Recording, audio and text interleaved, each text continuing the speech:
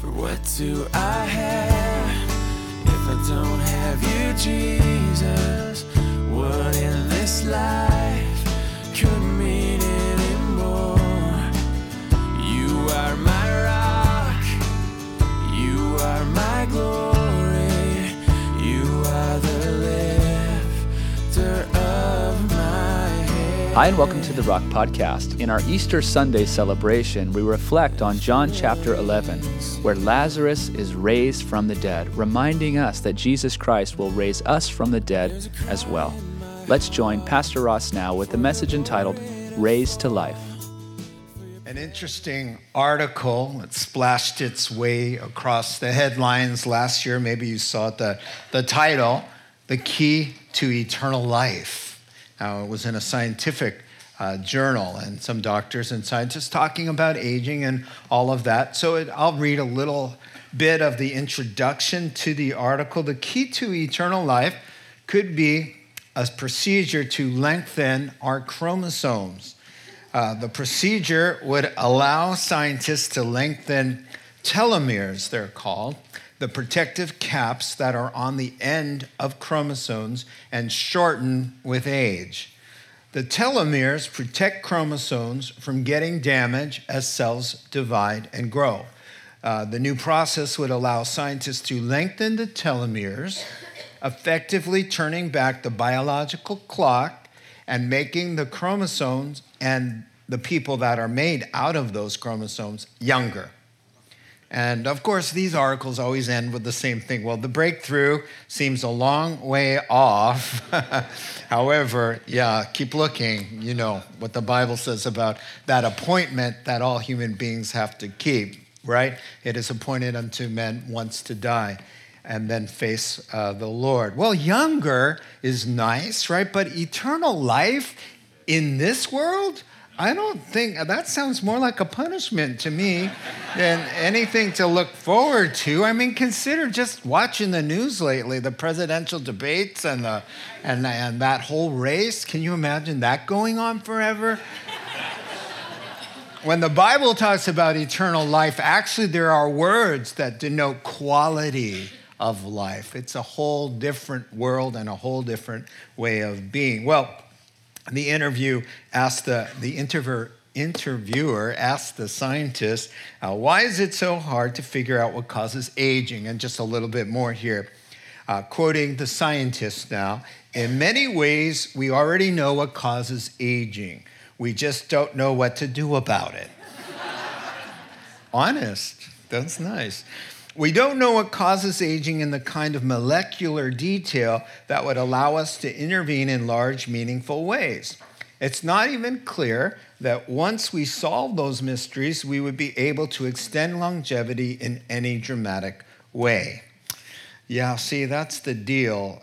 10 out of 10, the stats just in, 10 out of 10 people have to slowly grow old and then face death. And so, yeah, it's true. And what do they have to say about it? We don't know. We don't know. We don't know, right? And you know what we do know is that we're not very happy about it, right? Who's happy about those statistics? 10 out of 10? My word.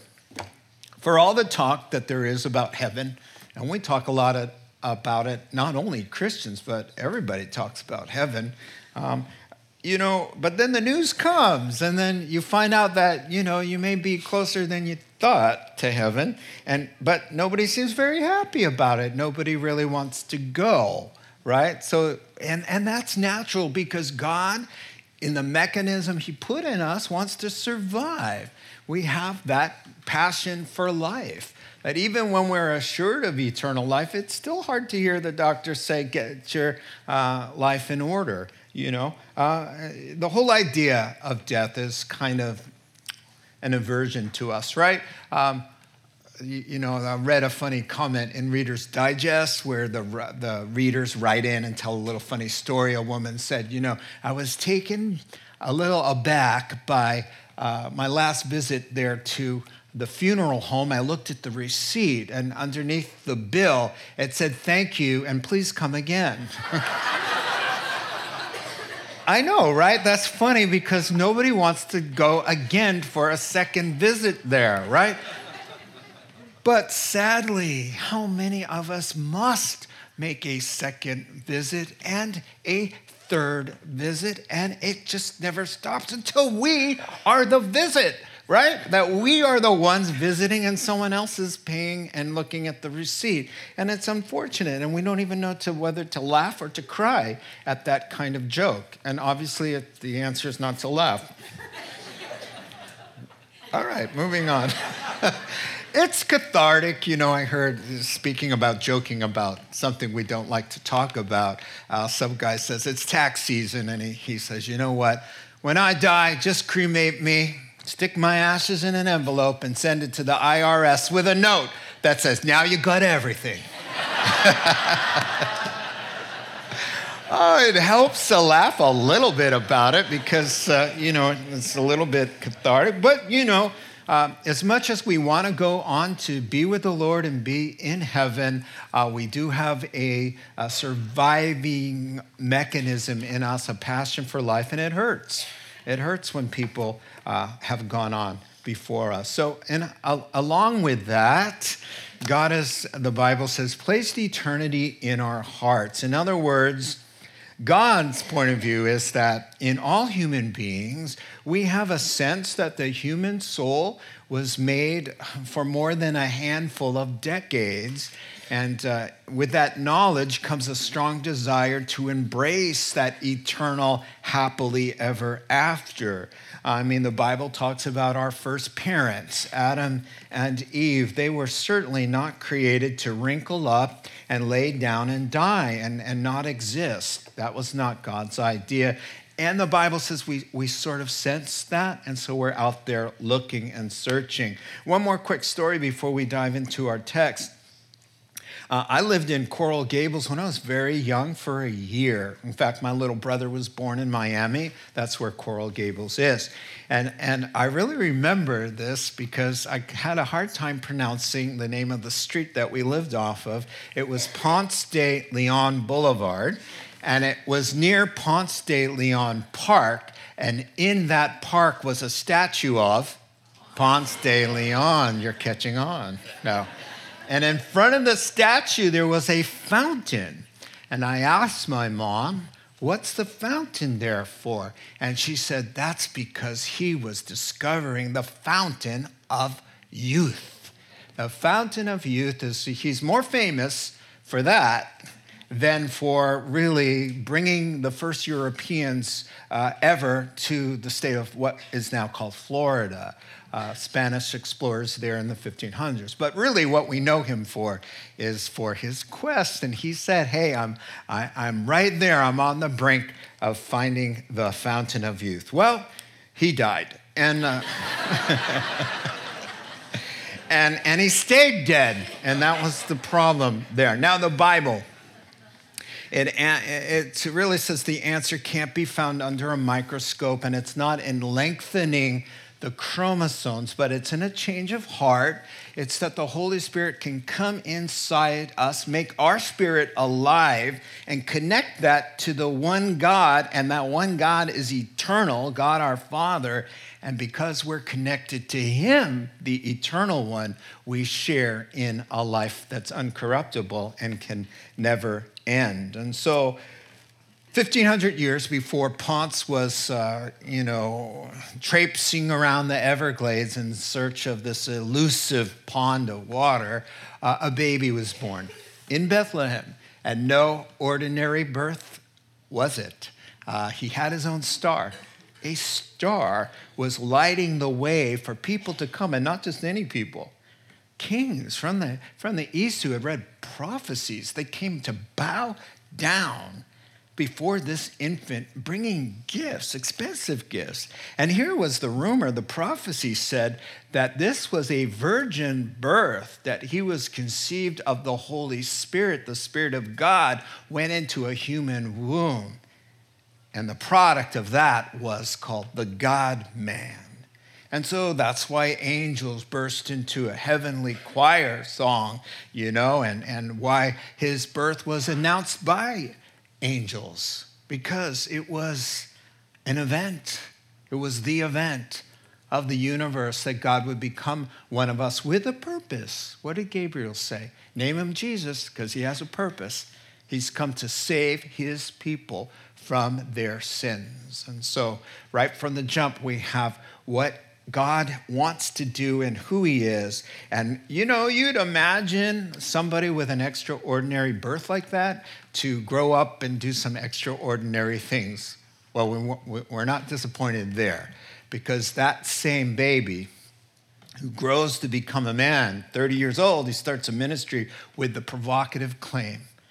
He says, I have come down from heaven to die for your sins, to destroy death, to rise again, and to give you life, life everlasting, to reconnect you to God the Father. That was his claim. And he said, if anyone believes in me, they'll never die, right? And so really, the rest of the book is about telling us how God did just that. And that's called the gospel. So if somebody makes a claim like that, they better be able to deliver the goods, right? And to back up that claim with some powerful deeds.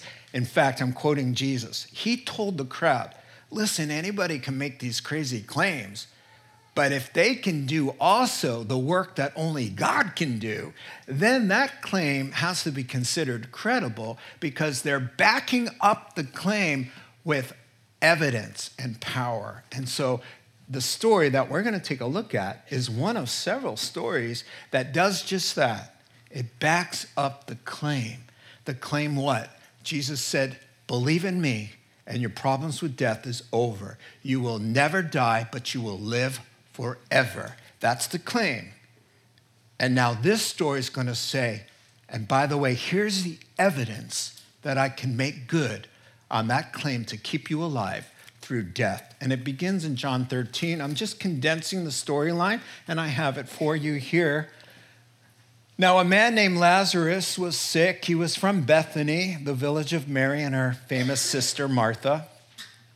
So the sister sent word to Jesus, Lord, the one you love is sick. When he heard this, Jesus said, this sickness will not end in death.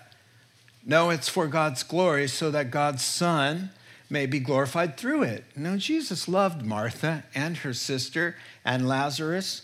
Yet when he heard that Lazarus was sick, he stayed where he was 2 more days. So we're going to take a look at this and along the way kind of make some observations this Easter Sunday morning.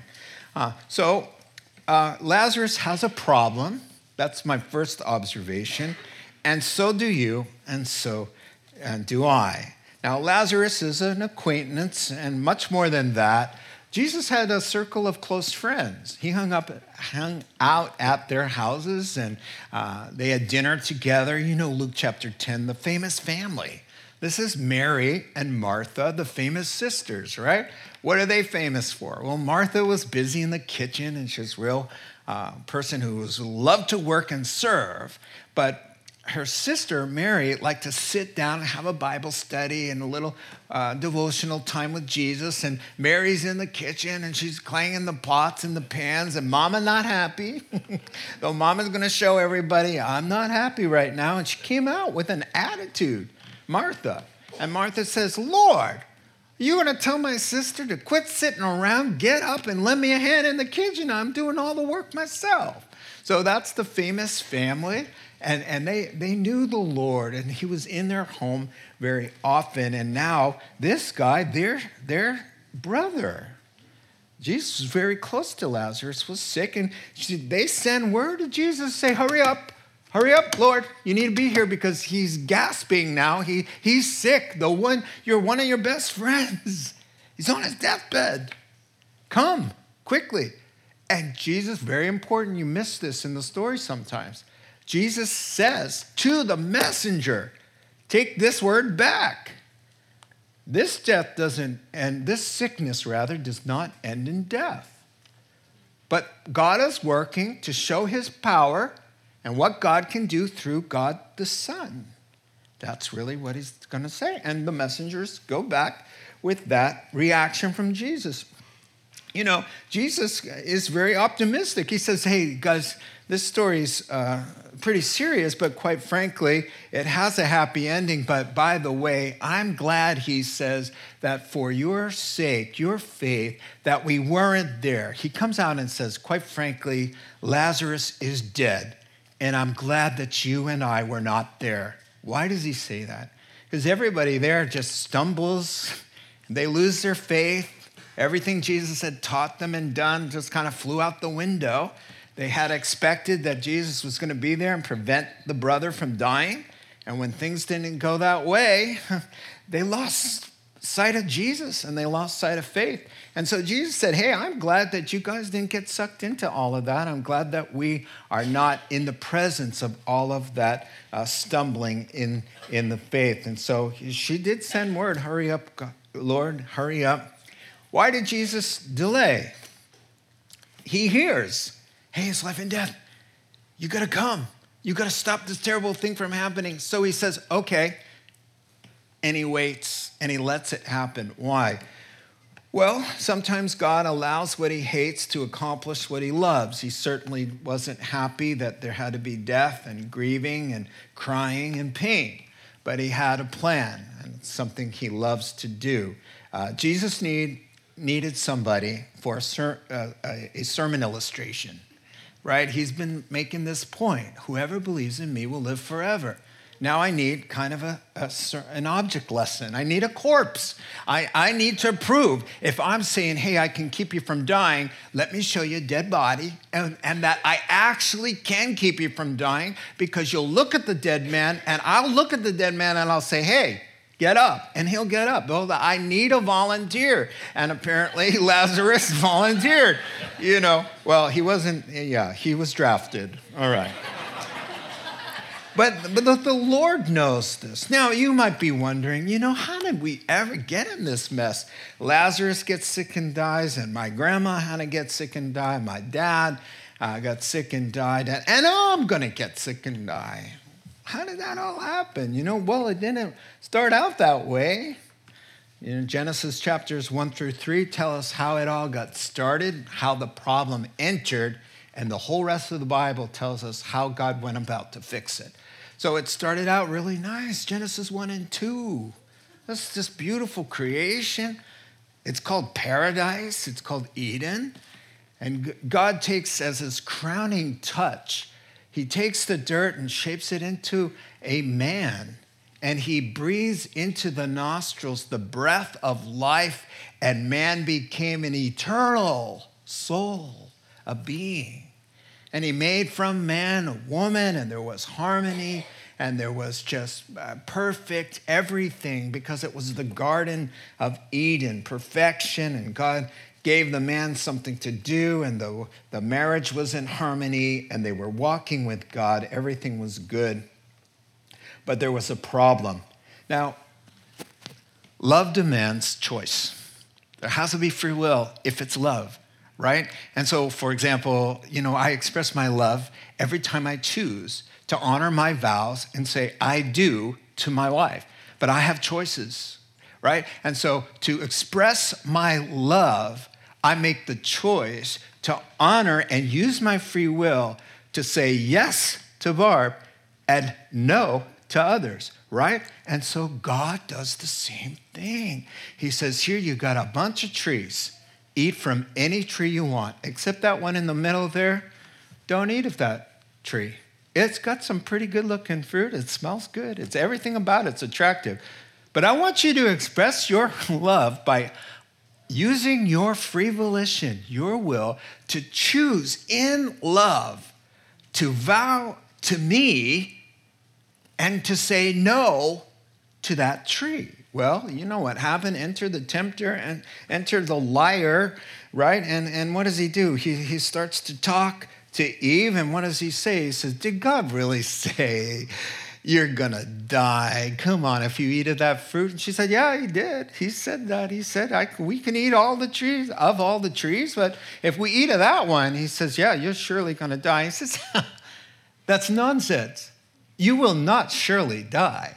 You know what? He's trying to keep something good from you. You know, he knows that the day you eat that fruit, you're going to be as smart as he is, right? And he doesn't want any competition. He wants to be the smartest guy on the planet, you know? So take a look at it, Eve. Doesn't it look good? Isn't it pretty? Come on. It'll make you really smart. And everyone's doing it. Well, no. Oh, that's the one time he couldn't say that. Because not everybody was. But she ate and she brought it, you know the story, brought it to her husband, and God puts full responsibility on the man, and he sins as well. And then God kept his promise. Did they fall over and die? No, they didn't, but their spirits disconnected from the source of life. And in a spiritual sense, in a real way, they died because they disconnected from the source of their lives, God. And they went and did something evil, took a different path. And so the whole gospel is about Jesus correcting that. In fact, the good news came right there in the garden. He just started announcing, hey, you know, you deceived the entire race, and we died with them because we were in them. So we are born disconnected. But he said, right there in the garden, he started the good news. He said, from a woman, you know, you deceived a woman and brought all this pain and suffering through a woman. I'm going to take a woman, and I'm going to come through her womb and conquer you and death and restore them, to reconnect them. So Christ comes into the world saying, I'm the reconnector. I'm the reconciler. I'm here. I'm the God-man. Link up with me and you'll never die. Eat of the bread that I bring and you'll live forever. So that's the whole gospel message in a nutshell, you see. And so, you know, he's going to now show us that Lazarus has a problem, gets sick and dies, but he's going to have a friend who can fix things. He has a friend who can help, and we have a friend who can help us with our problem. Let's see what the friend is up to. On his arrival, Jesus found that Lazarus had already been in the tomb for 4 days. Now, condensing the storyline. When Martha heard that Jesus was coming, she went out to meet him. Lord, Martha said to Jesus, if you had been here, my brother would not have died. But I know even now God will give you whatever you ask. Jesus said to her, your brother will rise again. Martha answered, I know he'll rise again in the resurrection at the last day. Jesus said to her, I am the resurrection and the life. He who believes in me will live, even though he dies, and whoever lives and believes in me will never die. Do you believe this? Yes, Lord, she says. I believe that you are the Christ, the Son of God, who is to come in the world. Well, that's a good answer, Martha. That's a very good answer. You know, it's not perfected in faith all the way, as we're going to see, but she knows she's been doing more than the dishes, apparently, because she's got a pretty good answer, better than all the disciples in describing who Jesus was. So, again, now Jesus has a question for Martha, and Jesus has a question for you and for me. Do you believe this? Do you believe? Now, Lazarus had been dead in the tomb 4 days, perfect. That's what Jesus wanted. Why? It's a preemptive strike on the Lord's part because he knows everything. The Jews had this silly superstition. It's not biblical, but they thought that when somebody died, that their spirit kind of hung out for 3 days. But on the 4th day, it was over. So Jesus thought he could just imagine the guy saying, Lazarus was raised from the dead. Well, how long had he been in the tomb? You know, he already saw all of that, so he waits to the 4th day to pull the rug out from underneath the feet of his would-be detractors. And so, you know, here we go with the connection here. He's going to ask, Martha is going to find out that he's near her, and so she makes a beeline for the Savior and unburdens her grief-stricken soul. You notice two things about her response here. Number one, you see an honest grief, right? And number two, you're going to see genuine faith. And genuine faith doesn't mean perfect, but it means it's real, right? And that's all God asks for. He doesn't ask for perfection. He asks for sincere trust. And she's going to show you she has that. But first, her honest grief. She says, in essence, Lord, not going to lie, I am really disappointed in you. Now, you sent word. This sickness doesn't end in death.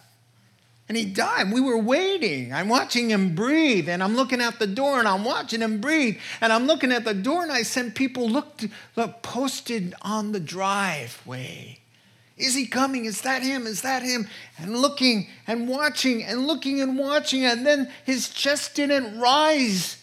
And the door didn't open. Where were you? We're your friends. You healed so many people. We've seen it for 3.5 years. And what about us? We've cooked supper for you. You're in our house.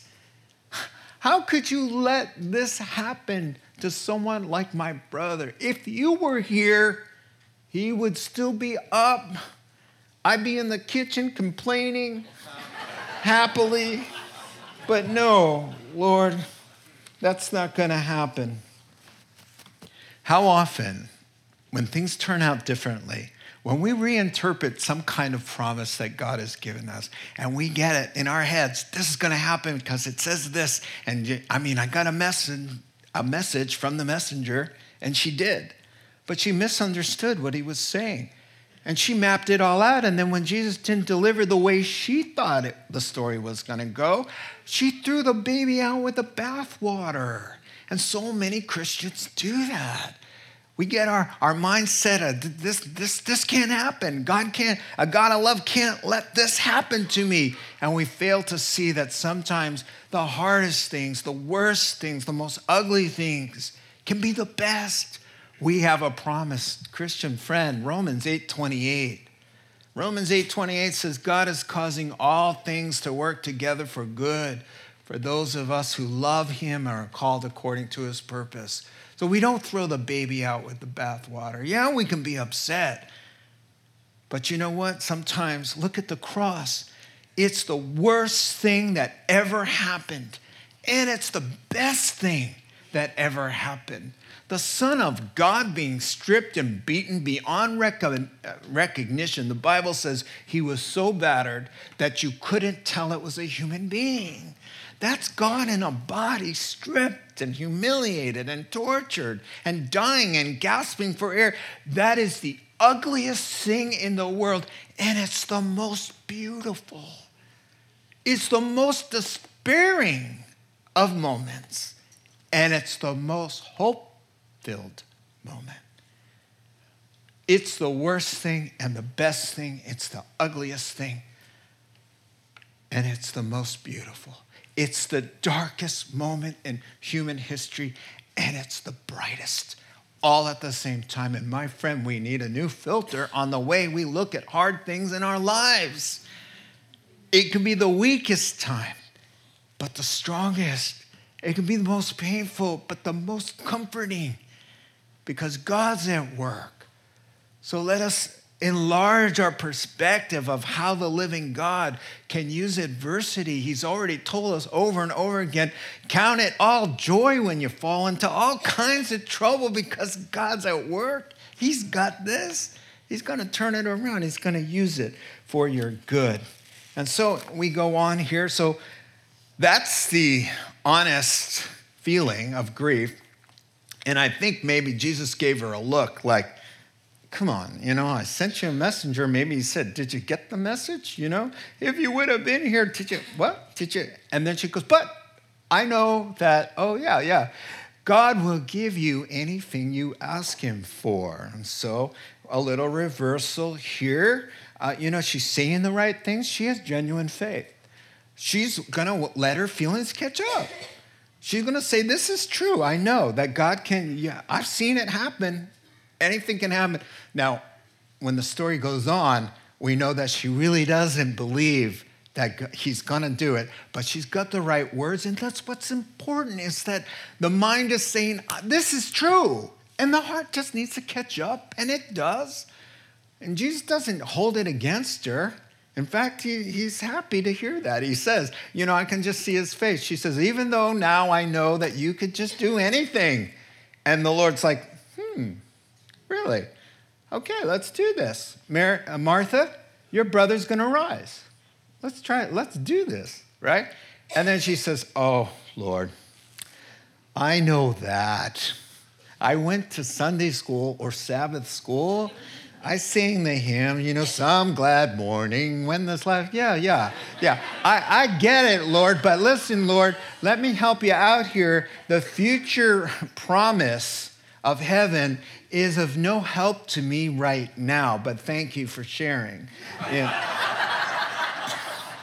In the resurrection, way down there, I know, we'll see him again someday, and he's probably fishing on some hill, and, it's not helping me, Lord. And the Lord goes, Martha, because it's God speaking.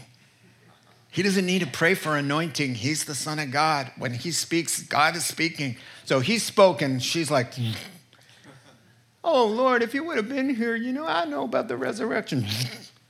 I am the resurrection and the life. If anyone believes in me, they never die. Do you believe this? And she says, yes, Lord, I know who you are. You're the Christ. Christ is the Greek form of Messiah. Messiah is the Hebrew. The one, the chosen one. And when she says you're the Son of God, she's saying you're equal to God. You're divine. And you're in fulfillment of all the prophecies. That's her answer. And she's going to let her feelings catch up later. She goes, I know, I get it. Thank you for talking to me. I received that. And she's going to get on board now. And then, that's the question. Do you believe this? And the Bible says human destinies that are eternal hinge on one question. For God so loved the world that he gave his only Son, that whosoever believes in him should not perish, but have everlasting life. And then he says, do you believe? Because what's the promise?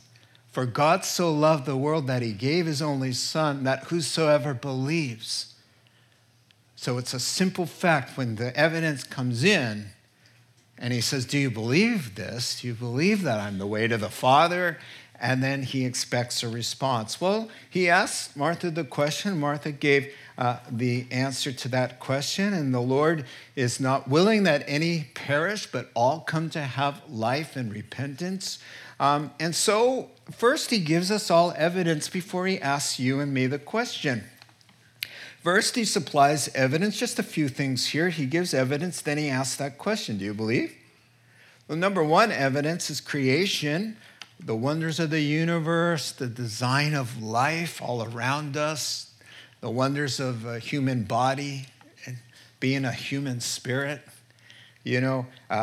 Romans chapter 1 says, for since the creation of the world, God's invisible qualities, his eternal power and his divine nature have been clearly seen, being understood from what has been made, so that people are without excuse. That's Romans chapter 1.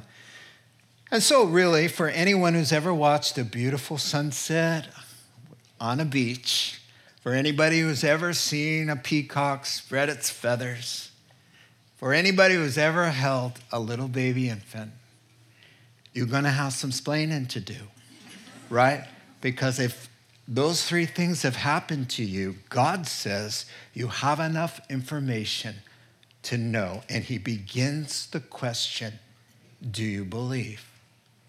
The second evidence he gives everybody is it's called a conscience. And Romans chapter 2 says we all have one given to us by God as a moral compass. True, it's broken, not working correctly because of the fall. However, it does prompt us with right and wrong and tells us that there is a God. We know that in our conscience, so the Bible says anyway. The third evidence is that he brings us in contact with the Word of God, the gospel. And so most everybody in here has heard the gospel, that God so loved the world that he gave his only son, that he's looking for faith and that there's a heaven and a hell and how to avoid it. And so he speaks through the gospel, and then he asks at the end, do you believe? Because believers are saved and unbelievers, according to the Bible, are not. And so another layer of evidence before he asks is the Holy Spirit himself. God himself, spirit form, the Bible teaches, comes alongside every human being ever born to try to convince them about right and wrong and about their need of a Savior from sin and who Christ is. And that the Holy Spirit has spoken to every soul that will ever stand at the judgment seat. They're already well acquainted.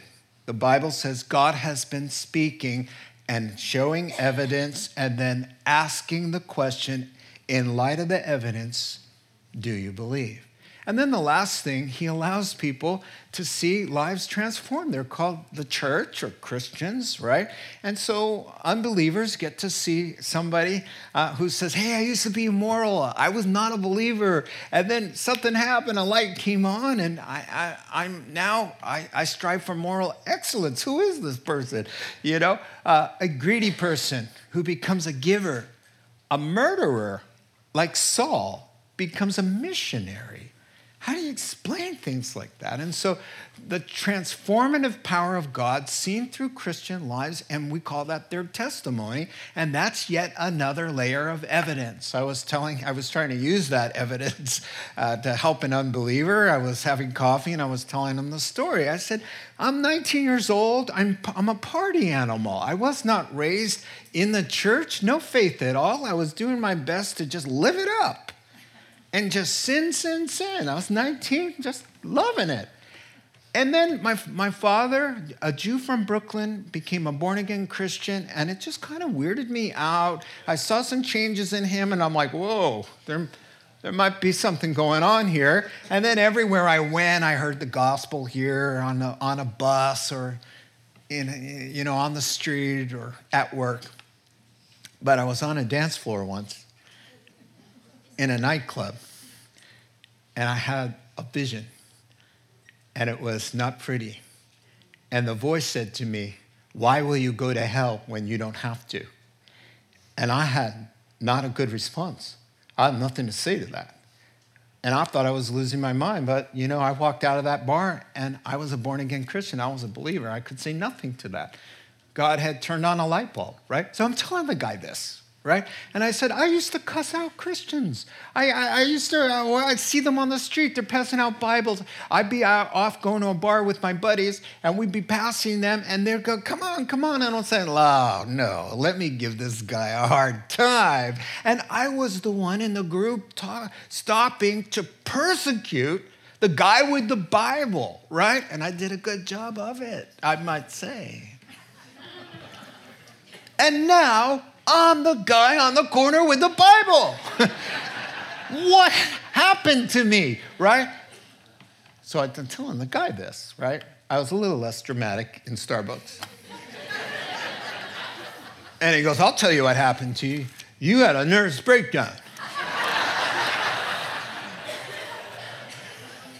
Well, I said to him, I stopped drinking. I stopped doing bad things. I stopped stealing. I stopped profanity. I started to love people and be other-centered. Still working on that one. Would to God everyone had a nervous breakdown, sir. Because when you have a nervous breakdown, you have to be hospitalized because you're unproductive and unhealthy. But this nervous breakdown was a blessing, and it changed my life for the good. So I asked him, do you believe? In light of the evidence of creation, conscience, the Word of God, the Holy Spirit, and the church and Christian testimonies, do you believe this? The question to her is a question to you and me. The grand finale. Let's watch Jesus, once more deeply moved, I'll tell you about that, came to the tomb. It was a cave with a stone laid across the entrance. "Take away the stone," he said. "But Lord," said Martha, the sister of the dead man, "by this time there's a bad odor, for he's been in there 4 days." And Jesus said, "Didn't I tell you that if you believed, you would see the glory of God?" So they took away the stone. Then Jesus looked up and said, "Father, I thank you that you have heard me. I knew that you always hear me, but I said this for the benefit of the people standing here, that they may believe that you sent me." Now, when he said this, Jesus called in a loud voice, "Lazarus, come out." The dead man came out, his hands and feet wrapped with strips of linen and a cloth around his face. Jesus said to them, "Take off the grave clothes and let him go." Wow. How many of you are going to order that video when you get to heaven? I am. Oh, that's the first thing I want to see. I just want to see the whole thing. I want to see the looks on their faces, as they roll the stone away and everybody's like, "Oh, wow, what's going to happen here?" Wow. The best funeral ever is when you can give your own eulogy, Who else would like to share a funny story or a heartwarming memory about Lazarus? And then, "More do." That's pretty amazing stuff. I'm trying. That's all I can say. Jesus is visibly moved again. Well, what happened? Well, he's done with Sister A. Now Sister B, right? Mary comes calling. And it's round 2. It's the same thing. "Lord, if you were here, my brother would not have died." And so Jesus comes around the corner and sees everybody distraught. These are his friends who knew him the best and heard and saw the most. And he becomes upset and deeply moved. And we're going to talk about that now. Why is Jesus upset? This is the famous passage where Jesus weeps. Jesus wept, the shortest verse in the Bible, and perhaps the most profound. Why does Jesus weep? Well, there are 3 reasons. Number 1, he's sympathetic. The Bible says he's a sympathetic high priest. In other words, he's our go-between. He's affected by our weaknesses. When we cry, he cries. He feels our pain. He walks with us. He grieves with us. And he's grieved. He knows what he's going to do. He's not sad about Lazarus. He's got that, right? But they don't know, and they're upset, and he's upset. So that's one layer. Okay, the second layer is the word gives it away, is that when it says that he was deeply moved, that word is agitated in spirit, and it's used of a horse when it's angry and snorts. That's the word. Now, commentators say, well, of course he's not mad at the sisters. He just is acting in love and compassion to the sisters. And he's not mad at the crowd. He's facing death, the enemy. And he sees what death has done right there. And then he, as the Son of God, he's seen what death has done throughout humanity. And that he came for the purpose to confront that beast. And he knows what that's going to take. It's going to take him being stripped and beaten and nailed to a cross to suffer and die for the sins of the world to be dealt with upon his shoulders. He knows all of that. So he just sees that and he's agitated and he's ready to go. And on a third level, he's disappointed. He sent a message to his nearest, dearest friends who've been with him 3.5 years. Had they heard anything? They're falling apart. No, it's nobody's happy to see him. He comes around the bend. Nobody's happy. Nobody's relieved. Nobody goes, "Oh, there he is." None of that. In fact, it could have been just Fred from the corner market with a bag of, some vegetables. Here I am. I got something to bring to the funeral. Same thing. Could have been Bob, whatever, John. But the Son of God who walked on water, raised 2 other dead people, raised up people who were paralyzed. in front of these people and then spoke as God, teaching them for 3 years. And not one of them says, hey, okay, let's take our grief. Let's get some boundaries here. We're sad, we're upset, but God is in the midst. And God has already sent us a message that said, hey, this ends with a happy story. It has a happy ending. This sickness doesn't end in death. That's what he already sent, and here he is. He's the one who told the wind and the waves to stop, and the weather obeys him. Come on, guys. And he shows up at our funeral in our pain, and not one person is relieved. None of them. They're all just as distraught. Oh, here he is. A little late. A little late. Had you been here, we wouldn't be in this predicament. And he's upset. So upset he cries. It's upsetting when someone you love cannot be consoled. Even worse is that it's unnecessary grief they're bearing. And you're trying to convince them your worry, your fear is ungrounded. But nothing you say or do can help them, and you have to watch them lay all of the reasons you've given them and all of the reasons why they should have no fear. Because you've got plenty of money, and you're strong enough to protect them, and you will provide, and you make good your promises to keep them safe. But they're still panicked and distraught, like it's the end of the world. That grieves your heart. And that's why he sheds a tear. Like, man, that's too bad. It's unnecessary grief. And he sheds a tear about that. So he gives the order anyway. I just love the Lord. I mean, if it depended on us, we'd all be pretty much pathetically lost. But he gives the order, and he says, take away the stone. And now we see, she had the right words. This is the one who said, even now I know whatever you ask, God's going to do. Right? And when he says, do you believe on the resurrection and the life? This is the one who says, yes, I know, you're the Son of God. And then he says, okay, let's go. Let's do this. Move away the stone. And she goes, oh, Lord, can't do that. The weather here and the body's been in there for 4 days. It's going to be very unpleasant if we did that. And Jesus is like, Martha, please, didn't I tell you? Believe, buckle your seatbelt, and leave the rest to me, right? And so, and buckle your seatbelts in the Greek there, it's hard to find.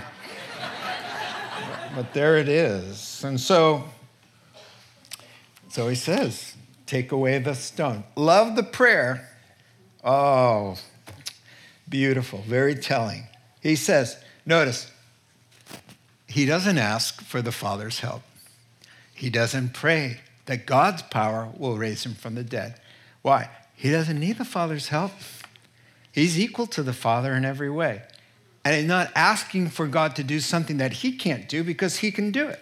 In fact, it says, he taught earlier, for just as the Father raises the dead and gives them life, even so the Son gives life to whom he is pleased to give it. John chapter 5.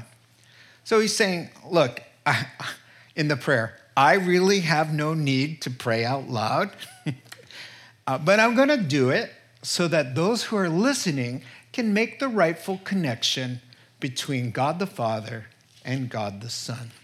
That's the prayer. Wow. Well, he did say, I and the Father are one in John chapter 10 and verse 30, to which the Jews picked up stones to try to kill him. So Jesus says in that famous response there in John chapter 10, he says, okay, you're going to kill me? For which one of my good deeds are you going to kill me? And they say, oh, we're not going to kill you for doing a good deed. We're going to kill you, and here it is, that you, a mere man, make yourself equal to God. Bingo. They got the teaching. I and the Father are one. Later on at the Lord's Supper, he's going to say in John chapter 14, verse 9, when Philip says, just show us the Father, give us a glimpse of God. And he says, I've been with you a long time, still you don't know me, you don't recognize me? Whoever has seen me has seen God the Father. Those words mean he knows and he's proclaiming that he is equal to God the Father in every way, as God the Son. So that's about the prayer. And so really, when he says roll away the stone, this is what the ancient tombs looked like. Very similar to the garden tomb. If you've ever been to Jerusalem, it's very similar to this, and this is how they did it. And there's a little narrow ditch groove that stone rolls back and forth. And so can you imagine the anticipation? Because the Son of God is calling for it to move. And now everybody's kind of like looking like, is this really going to happen? We know he's in there. We know he's been dead for 4 days. And he says, Lazarus, come forth. And it says the dead man came out walking. I mean, this is real dead man walking. Right? But this time he's alive. And, you know, it's good that the Son of God was at the funeral because, you know, I would suspect when Lazarus appears that there could have been some heart attacks and some problems. And so I'm glad that he was there. But, you know, we have a little picture here. You know, that's how they wrapped the corpses. He's been in there. His spirit had departed 4 days earlier. He was in a place called paradise. And he was probably carrying on a conversation with Abraham, Isaac, or Jacob. You know, they're talking, right? And suddenly there's a rumble and there's a voice. And everybody goes, oh, we know that voice. And there's a petition for him. And I don't know how it works. But, you know, 1 second he's talking and the next second he's like, what?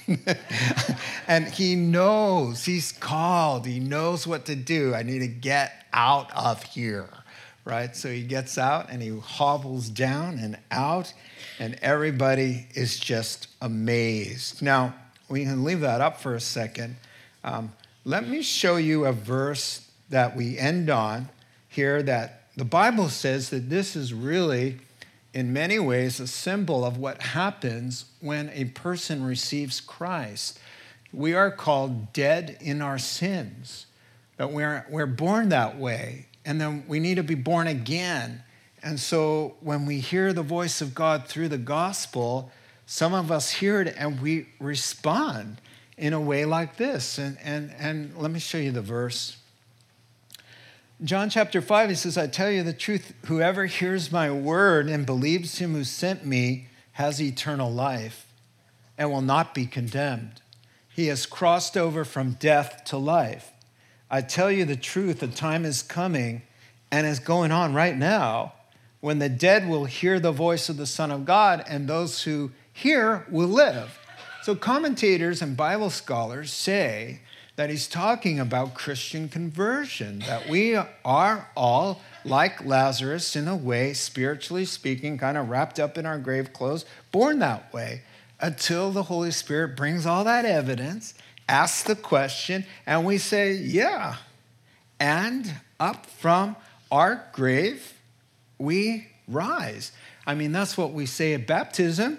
We're telling the world, well, I once was alive, and then I came to know Christ, and I died, and up from my death, I was washed clean, and a new life came. And so part of the process of being a Christian is unwrapping the things that belong to death. That's why he says, take off anger and immorality and greed and profanity. Those are parts of the old life, and it's a process, and we need each other's help. That's why he says, hey, everybody, help him, unwrap him. And so when new Christians come into life, we got a lot of stuff hanging on, and sometimes it takes a while to unwrap, but that's the process called sanctification, how we grow in our Christian faith. And so now there's yet one more thing to say. Lazarus heard his voice and rose, and so will you, Christian, and maybe you have, but so will everybody. And here, let me read it to you. One verse. A time is coming when all who are in their graves will hear his voice and rise. Some will rise to eternal life, and some will rise for judgment. And it all comes down to one simple question. in light of all the evidence, do you believe this? To answer yes is to rise to life, even today.